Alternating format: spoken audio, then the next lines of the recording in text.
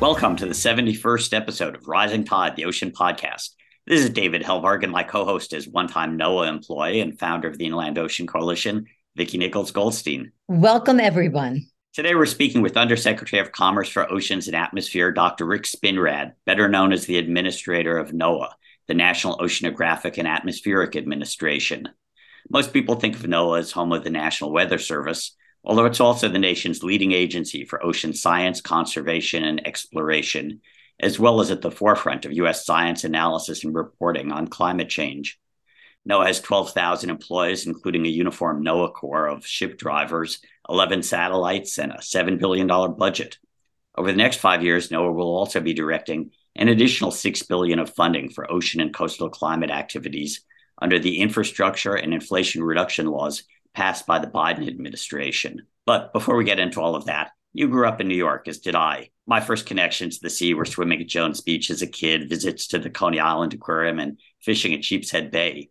What first got you interested in the ocean? Well, thank you for having me, David. And I'll say it was very similar to your experience. In fact, some of my fondest memories were out at the aquarium on Coney Island.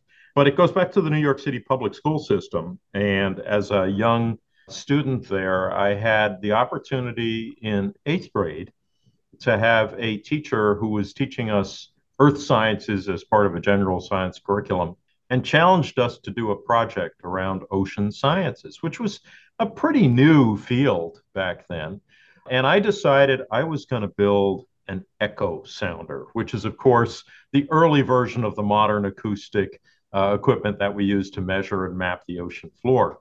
And so I had at my disposal, of course, some incredible resources, mostly in the form of Columbia University's Lamont Doherty Earth Observatory, which back then I think was the Lamont Doherty Geological Observatory.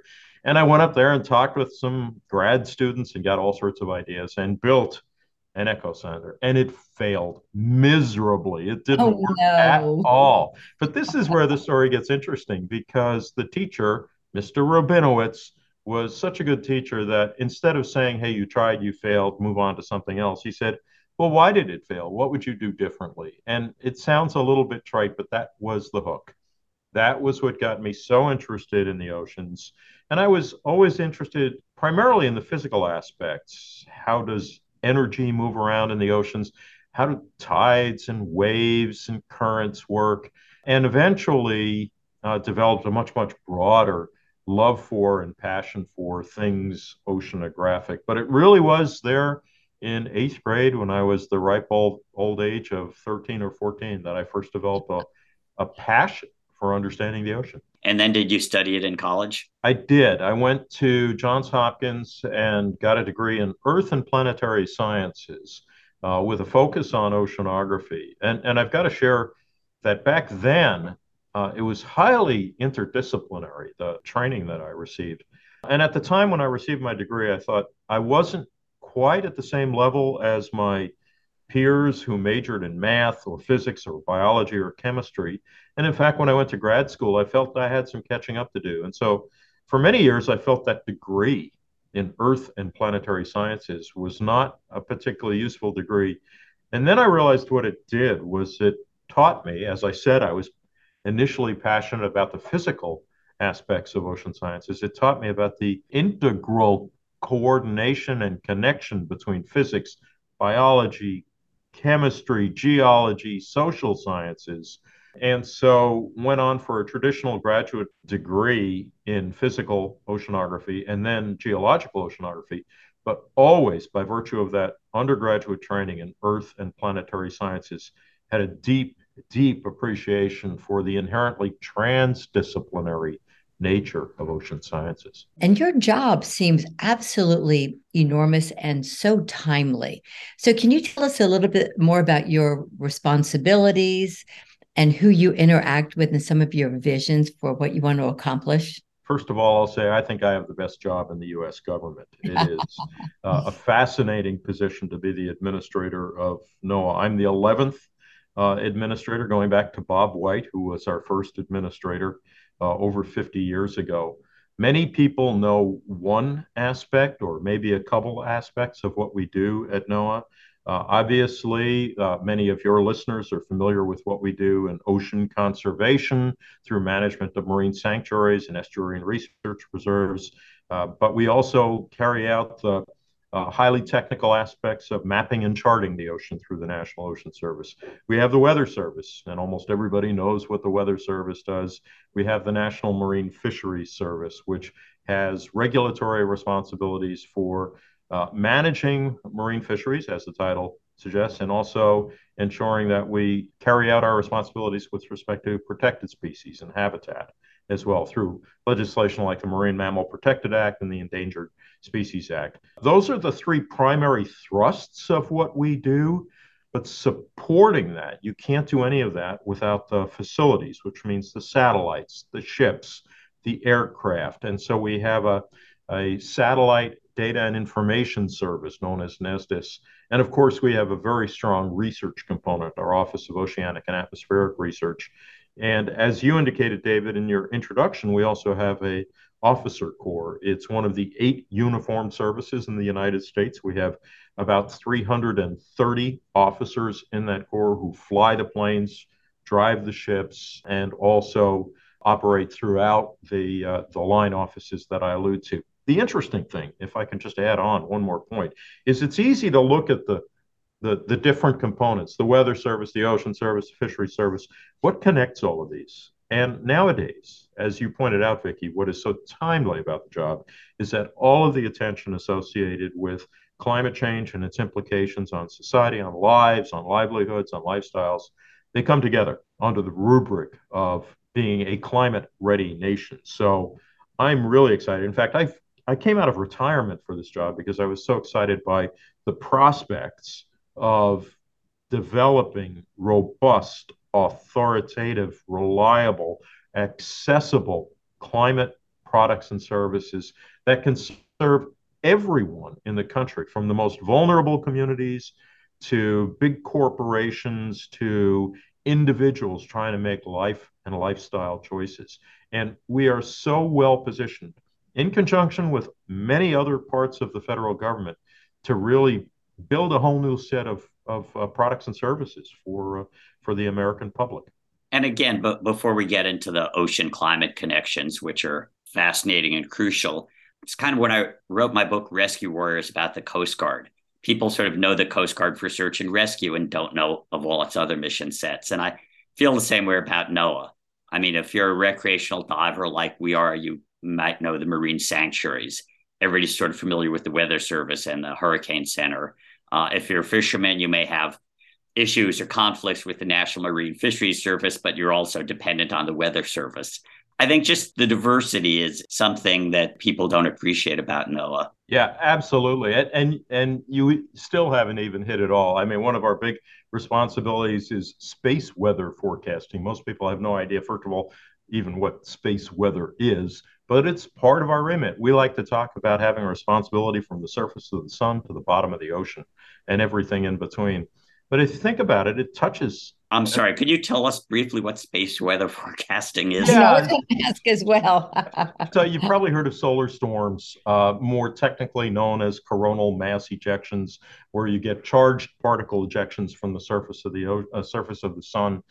These travel through space and interfere electromagnetically with our atmosphere, with our electrical grids. And so we've had some very severe electrical storms responsible for, or solar storms, I should say, responsible for major power outages across large portions of the hemisphere. And so we've got to have a capability of detecting when you see one of these solar storms and predicting if it will hit the Earth, when, and with what magnitude. So we have major observational systems way out in space, and then rather sophisticated predictive models, not unlike we do for more traditional weather patterns, if you will. But yeah, there is an operational space weather prediction center that is part of NOAA's portfolio. And of course, we have the National Marine Sanctuaries Program, the National Estuarine Research Reserve, and all of those coastal kind of national parks of the ocean.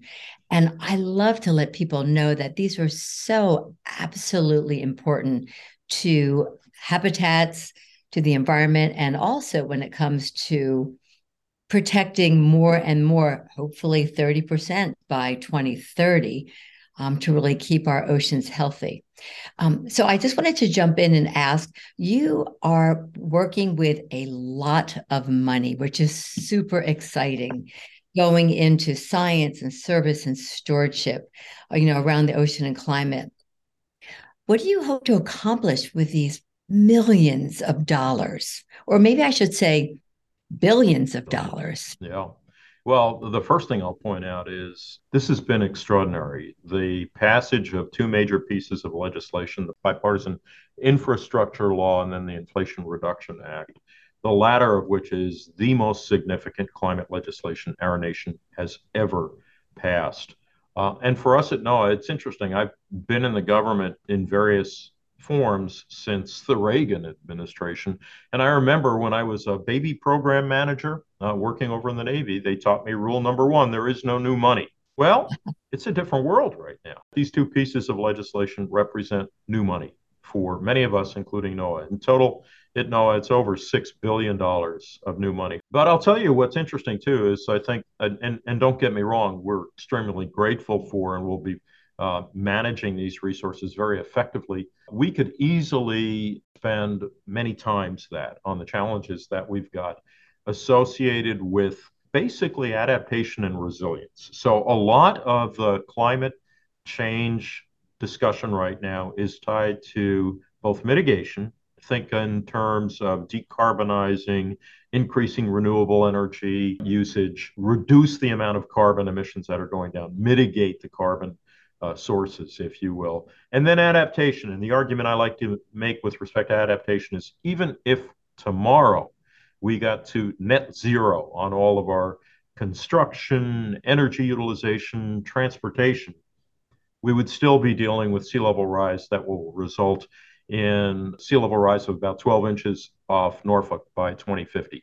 So what do we do now to adapt to and become more resilient to the climate change that's going to manifest as sea level rise, ocean acidification, severe storms, many of those impacts that we're seeing increasingly evident. And so we're going to take these resources, the bipartisan infrastructure law, for example, and apply it to a concept that we call climate ready coasts, which is part of a broader climate ready nation. And the basic concept in climate ready nation is that if we do this right, if we understand how climate is going to impact things like coastal resilience, how coasts can weather the storm, literally, of rising seas and increasing intensity of storms, then we will benefit and prosper. And that's somewhat radical thinking these days, where a lot of the concern is about how are we going to live in a different mode, and it will be a different mode. We believe that with knowledge, we can actually benefit and prosper. And that's at the heart and soul of this climate ready nation concept. So what are we going to do? We look at it in terms of a few categories. So one is simply the data and services. How can we make sure that we can, in a whole of government way, get to the climate crisis by providing people what I call the environmental intelligence, the information that they need to make decisions. And that could be an emergency manager, it could be a city planner, it could be a reinsurance or an insurance underwriter. So we need to make sure that we're spending money to get them climate data and services. On the climate ready coast side, there's a number of things. You already alluded to programs for conservation like the National Estuarine Research Reserve Systems. It's interesting, there's a body of literature, scientific literature, that shows that marine protected areas could account for up to 20% of the carbon reduction needed to make sure we get to the 1.5 degree goal of the Paris Agreement. So marine protected areas do a number of things. They obviously foster ecosystem health, ecosystem diversity, and abundance. They serve as nurseries for ecosystems. They also serve as important controllers on carbon. And of course, this administration, the Biden-Harris administration, has issued a directive that we conserve 30% of our lands and waters. And for us at NOAA, that means our sanctuaries program, and it also means our National Estuarine Research Reserves. But that's not enough. So the other things we're going to do with bipartisan infrastructure law, are things like co-invest with our partners, the National Fish and Wildlife Foundation, to make sure that we have increased the investments associated with nature-based infrastructure projects. What the heck is a nature-based infrastructure project? Well, it's things like building seagrass beds or marshlands or mangroves, build them out to protect the coastal environments, to address the challenges we're going to face with rising sea level. And we're also going to spend money on fisheries and protected resources. And probably one of the most important things we're going to do here, which is also consistent with the Biden-Harris administration objective, is make sure that tribes and some of the most vulnerable and oftentimes neglected communities are the beneficiaries of these investments. So looking at things like Pacific Coast salmon recovery, fish passage. You may have recently heard the news about the removal of 4 dams on the Klamath River. That's part of a fish passage effort to make sure that we can bolster the populations and make healthier the ecosystems, in this case, in the North Pacific. It's interesting. I've been on the front lines with CAL FIRE. It's interesting that along with the coast and ocean, NOAA is going to be researching a wildfire response. We've only recently discovered a lot of interesting facts about the oceans. So, as you know, as a result of climate change and all the carbon we've been pumping into the atmosphere, we've been putting a lot of heat. Basically, what we've been doing is allowing heat to accumulate in the system. That's what the greenhouse effect does. And 90% of that increased heat is in the oceans. And people wonder, well, how much heat are we talking about? So heat's a form of energy, right? And we can equate that heat with something like an atomic bomb. And we have been putting the heat equivalent of 2 Hiroshima atomic bombs per second into the environment for the last 40 years. And most of that has gone into the oceans. So, yeah, very serious implications with respect to how the oceans are changing. And I would point out, it's just fundamental physics. When you put that much heat into a system, it manifests in some way. And in this case, it's manifesting in the form of extreme storms, extreme events. Here's another interesting factoid for you. 40 years ago, we would see $1 billion disaster, natural disaster in this country, roughly every 80 to 85 days. Now it's every 18 days. And that's been true for the last 2 or 3 years, and it's been going up over the last 3 or 4 decades. So all of this energy, all of this heat ends up residing, if you will, in the oceans, and then coming out in the form of very strong, very powerful tropical storms, for example. That's an amazing analogy. Thank you for sharing that, because people really don't understand that the astronomical amounts of heat that are going into the ocean. But before we move on, I just want to jump back so our listeners really understand blue carbon. Can you talk a little bit more about blue carbon and what we need to preserve in that framework? Sure. I think most listeners would easily get and understand and have learned from early childhood that forests, for example, are storage vehicles for carbon. And you look at a tree and it represents stored or sequestered carbon, which is why burning down forests or cutting down forests represents an unfortunate reintroduction of carbon into the atmosphere. In the same way, the trees of the ocean, the forests of the ocean, whether it's seaweed or higher trophic levels, or mangroves or seagrasses, represent storage mechanisms for carbon. The other thing, and this is where marine protected areas come in, is a lot of carbon is actually stored in the sediments. And so if you're constantly stirring up the sediments through whatever activity, there is a school of thought that says that you may be reintroducing that carbon back into the water column and then ultimately back into the atmosphere and exacerbating the problem. So protecting the sediments, conserving the area, building out seagrasses, marshes, mangroves, all represent blue, that is to say, marine forms of carbon storage. And that's why we call it blue carbon. NOAA has many examples of how doing right with living shorelines and the like helps the economy as well. Let's not forget that NOAA sits in the Department of Commerce. And actually, my title, I have two titles. One is as NOAA Administrator, and the other is as an Undersecretary of Commerce for Oceans and Atmosphere. So I take very seriously this potential for climate services, ocean services to translate into economic development and jobs. And in fact, that's one of my main objectives as NOAA Administrator is to build out what I call the new blue economy, which is the economy that for which information and data are the currency. The use of knowledge about the oceans to stimulate new products and services. So let's take sea level rise as an example, where as a public agency, we are going to put out products that tell you generally what's going to happen in sea level rise in different parts of the country. But let's imagine that you are a marina developer in Virginia and you want a very specific tailored product that says, yeah, but this is where I want to build in this very specific area. Tell me exactly what I need to know about sea level rise and how it will affect my business interests here.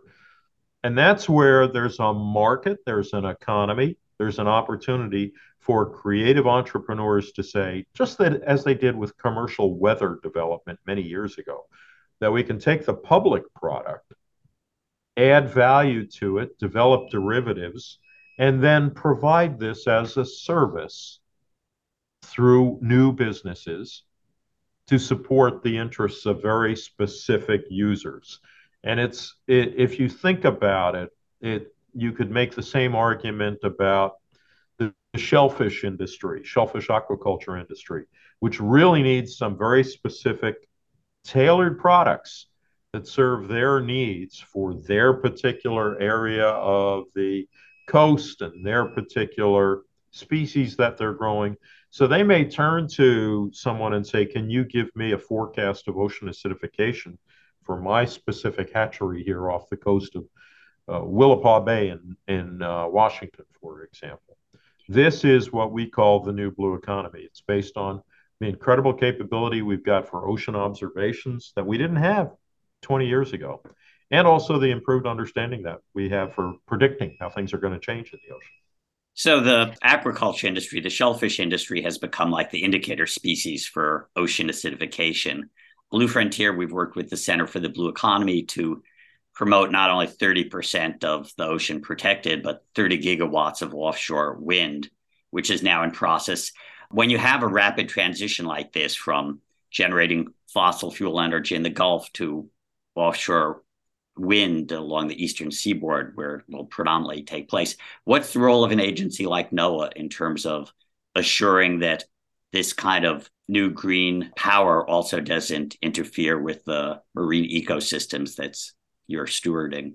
We have several different roles, and offshore wind is an area that we've been aggressively working now for the last couple of years. And in fact, most of the hiring that you're going to see in my agency over the next year or two is going to be, first of all, facilitated by things like the bipartisan infrastructure law, and secondly, focused on a lot of these activities because we have several roles to fulfill. One of which is regulatory in nature. And so if you decide that you want to bid on a lease for an offshore wind installation, the law requires that you demonstrate that you will not adversely affect or impact the environment, that you will do no harm to marine mammals, for example, or endangered species. And we are the custodians, if you will, of that responsibility. So we need to make sure, based on the best science available, that your application for the permit to build is consistent with the intent of the Marine Mammal Protection Act and the Endangered Species Act, and also the Coastal Zone Management Act, depending on where you're building. And so there's a siting regulatory responsibility. I would also add part of the siting is if you're a developer, you want to put your wind farm where the wind is. More importantly, you want to put your wind farm where you know the wind will be under changing conditions of climate change. And so that, again, is where NOAA as an authoritative source fits in, because we have some of the best predictive models that say, hey, this is what the wind patterns are going to look like seasonally over the next 10 years, 20 years.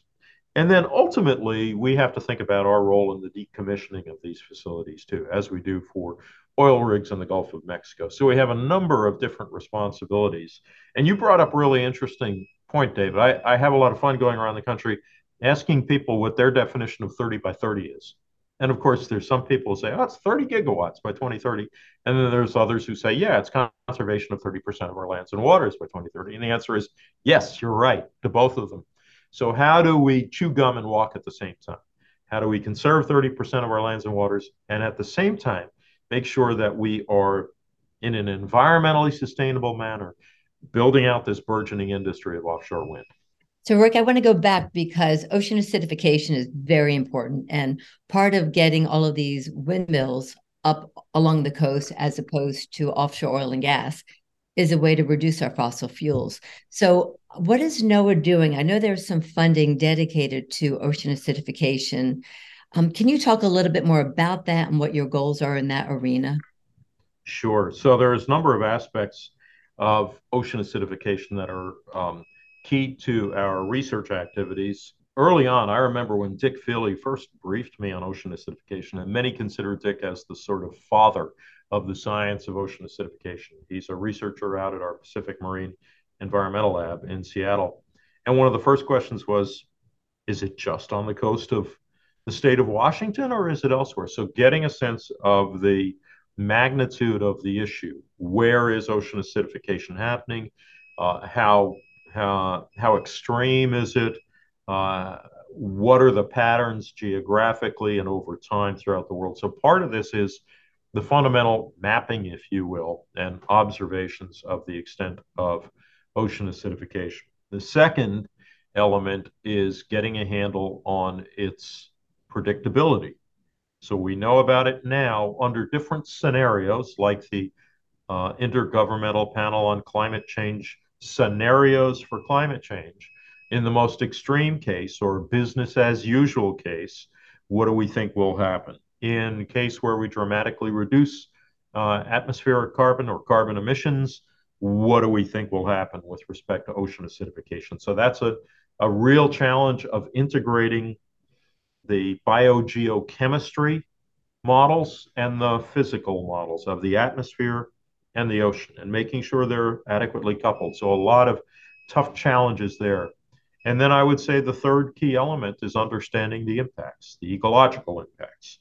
What happens to coral? What happens to pteropods that feed stock for salmon, for example? What happens to other species as a consequence of changing the pH of seawater? And it's not merely a matter of taking samples in a laboratory and subjecting them to increasingly more acidic conditions. It's really understanding the predator-prey relationships, the transport mechanisms, the impacts, because it's not just acidification. You got to consider temperature in there as well and other effects. And so I would say it boils down to a lot of science around understanding the magnitude, the distribution, the predictability, and the impacts. And then the more important question is, well, what do we do about it once we understand what these impacts are and the consequences? And right now, I think mostly what we do is have a good understanding of where the impacts are going to be most urgent. But there are some sort of mitigating efforts, if you will. And the classic story of what happened with the Pacific oyster populations, which were the canary in the gold mine, so to speak, Right. on ocean acidification. And it's an interesting story. I've had the chance to talk with several of those shellfish hatchery owners. And first, they thought they were seeing a temperature effect and maybe a virus. They finally figured out what it was. And now they've installed sensors to give them an early warning as to whether they're seeing changes in pH of their water intake. And when they do see this or have a better prediction, they can take the steps to either buffer the water or grow the oyster seed and other conditions. And so they've learned how to respond immediately to changes in pH. And that's the kind of adaptive mechanisms that we're going to have to build into the food security systems that we've got. Now, some things are, I wouldn't go so far as to say hopeful, but some things have changed for the better. One of the responsibilities of NOAA is through the National Marine Fisheries Services, overseeing U.S. fish stocks. And under reforms to the Maine Fisheries Act that took place in 96 and 2006, fish stocks, that is edible marine wildlife, is actually making a comeback. It's more sustainable in the US. How does NOAA work with that model at a global level where there's still industrial overfishing that's taking down a lot of that marine wildlife? The short answer to your question is rely heavily on things like the regional fisheries management organizations, the RFMOs, around the world, which are the places where governments get together with representative interests, for example, from indigenous people, and talk about what needs to be done for management. It's a very tough environment because there are the challenges of sustenance fishing, there's the challenges of industrial fishing, but I actually have great faith in the regional fisheries management construct and the international agreements to, at the very least, identify where the rough spots are and try to find solutions. I think the more insidious problem, and your question alluded to it, David, is in what we call IUU, illegal, unreported, and unregulated fishing, which by some measures is an extraordinarily large component of the decimation of the stocks that you alluded to. And I'm encouraged that just in the last several months, and I know you interviewed Assistant Secretary Monica Medina a little while ago, and she was able to speak in much more eloquent terms than I about all the work that's being done. But there are now international agreements, both with respect to the fishing and the illegal labor practices associated with IUU fishing. And there's some policies that have actual meat in them in terms of port state measures and keeping countries from being able to bring their catch into other countries if they have found to have been harboring or supporting illegal, unreported, and unregulated fishing. And I'm a technocrat deep at heart. I honestly believe that some of the more sophisticated methods and techniques that we now have for making observations out in the oceans will help us find out who the malign agents are involved in IUU fishing. And with that, we should be able to dramatically reduce that impact on the stocks that you alluded to. Now, I recently was visiting we did a media training for hundreds of people who were gathered in Florida for a conference on coral reef restoration.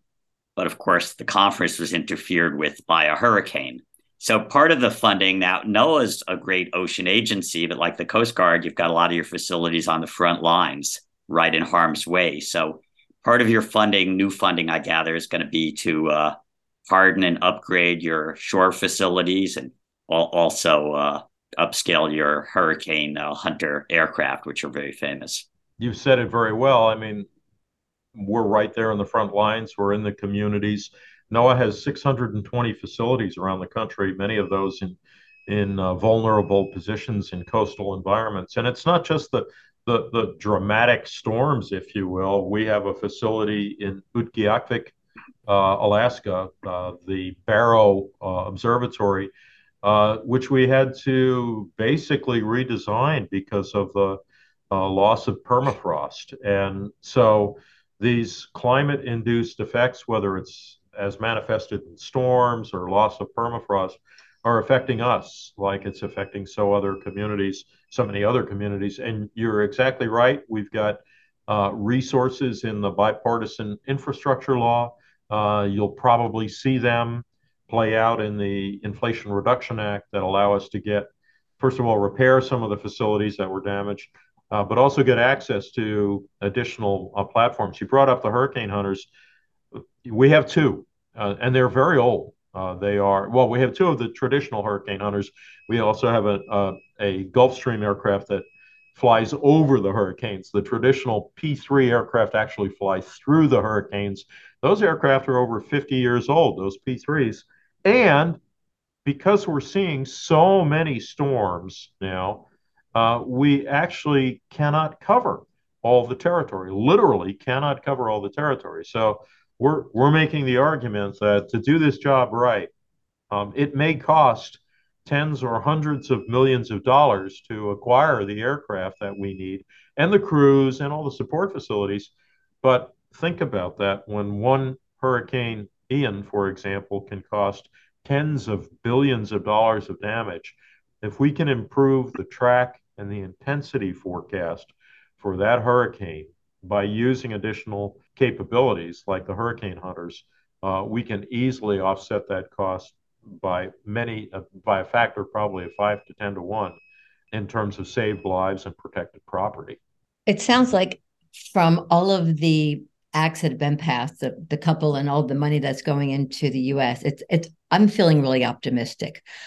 I wanted to ask you, you just came back from COP, as you mentioned, and how are you feeling regarding your collaborations with nations around the world to work together to address climate change and ocean protection priorities? I'm optimistic, in short, and I think I'm a realist. And you asked specifically about the relationships that we have with other countries. I'm excited about the fact that many countries who have similar kind of capabilities to ours are eager to partner with us. And so we see that in agreements like the All Atlantic Ocean Research Alliance that was just signed several months back this past summer. We see it in terms of the bilateral agreements that we have between ourselves and partners from groups like IFREMER, the French research organization. I would also add that we are seeing partnerships with less developed, underdeveloped countries where capacity building is mutually beneficial. So, for example, we are just talking with our colleagues in Senegal right now about applying a product that we developed with other U.S. federal agency partners called the National Integrated Heat Health Information System, NIHIS, as we call it, to challenges they're facing in Senegal. And the basic way I would describe it is being able to forecast heat events and the nature of it and intensity of it and timing of it is as much an issue for Senegal as it is for Chicago. And so if we can develop a product like this and work with our colleagues in Senegal, in this case, or for that matter, in the large ocean developing states in the Pacific or the Caribbean, to talk to them about how something like our sea level rise viewer, and I'll make a plug for that on this podcast right now. If you haven't looked at NOAA's Sea Level Rise viewer on the web, take a look at it. It's an interactive tool that allows you to look at what's going to happen to my coastline under different scenarios of sea level rise, with very specific kind of implications for areas, barrier islands. If we can take that same technology and apply it to our partners in the large ocean developing states in the South Pacific and the Caribbean, the benefit we get from that is that we also seek to get data from some of those partners that will help make the models even more effective. And let me go 180 degrees in the other direction. You've come out of retirement. You'd worked with the Navy, with NOAA, with the University of Oregon. Retirement's supposed to be a fun time. Oregon State University. I got to catch you on that one. I'll get in trouble with my colleagues. That's right. Jane and others would not like that. That's right. You're NOAA. What's the most fun part of, and I don't, other than policy, you're a policy wonk, but when you want to go out in the field in NOAA, where do you have the most fun? Well, you just answered it. You go out in the field. So I'm talking to you from my desk here within a stone's throw of the White House. I can see the Washington Monument.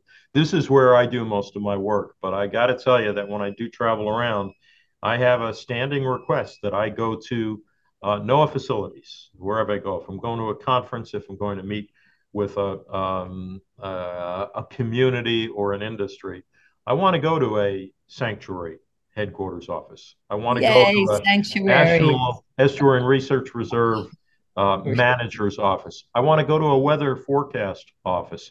I have been so fortunate in this job. I mean, what other job can you have where you get to swim with humpback whales, all under permit? It was all under permit. Where you get to fly through a hurricane. I did that on a P3. Where you get to see the weather forecasters telling all of the pilots in the Houston area what weather they're going to face. where you get to go see a rocket launch up front and personal. I mean, this is an amazing organization. I have an Air Force, I have a Navy, I have a satellite capability, but I got to tell you, most of what I just mentioned is the hard infrastructure. It's the people. The people in this agency and our contractors are the most passionate, engaged, interested, and interesting that I've run across in my whole federal career. And as a previous NOAA employee, I take that as a compliment. You should. You should. Yeah. Well, I want to thank you. This has been a really great interview, and I know that you are very, very busy. So thank you so much for being part of the Rising Tide Ocean podcast. And we will be following your progress and NOAA's progress. And we're delighted to have you in our leadership role for NOAA. Thank you so much. Vicki and David, thank you so much for all you do and for giving me the opportunity to share some of my passion and interest in these issues. Rising Tide is a production of Blue Frontier, co-hosted by David Helberg and myself, Vicki Nichols Goldstein, with support from Natasha Benjamin and Ellie Curlow. Rising Tide's editing services and technical support is provided by Studio Cape May. The theme song is written and performed by Ethan Kenbarg. You can find Rising Tide, the Ocean Podcast, at bluefront.org or download it from Apple, Google, Spotify, or wherever you get your favorite podcasts. Off in salty ocean, off where the waves roll free. The sparkling water rises, then crashes to the sea. Out amongst the breakers, you'll have no need to fear. It's true, it's the Blue Frontier.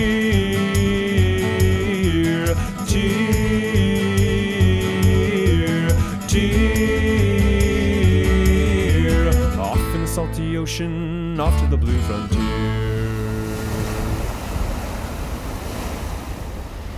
Sparky, come here, buddy. Sparky! There you are. Good boy, Sparky.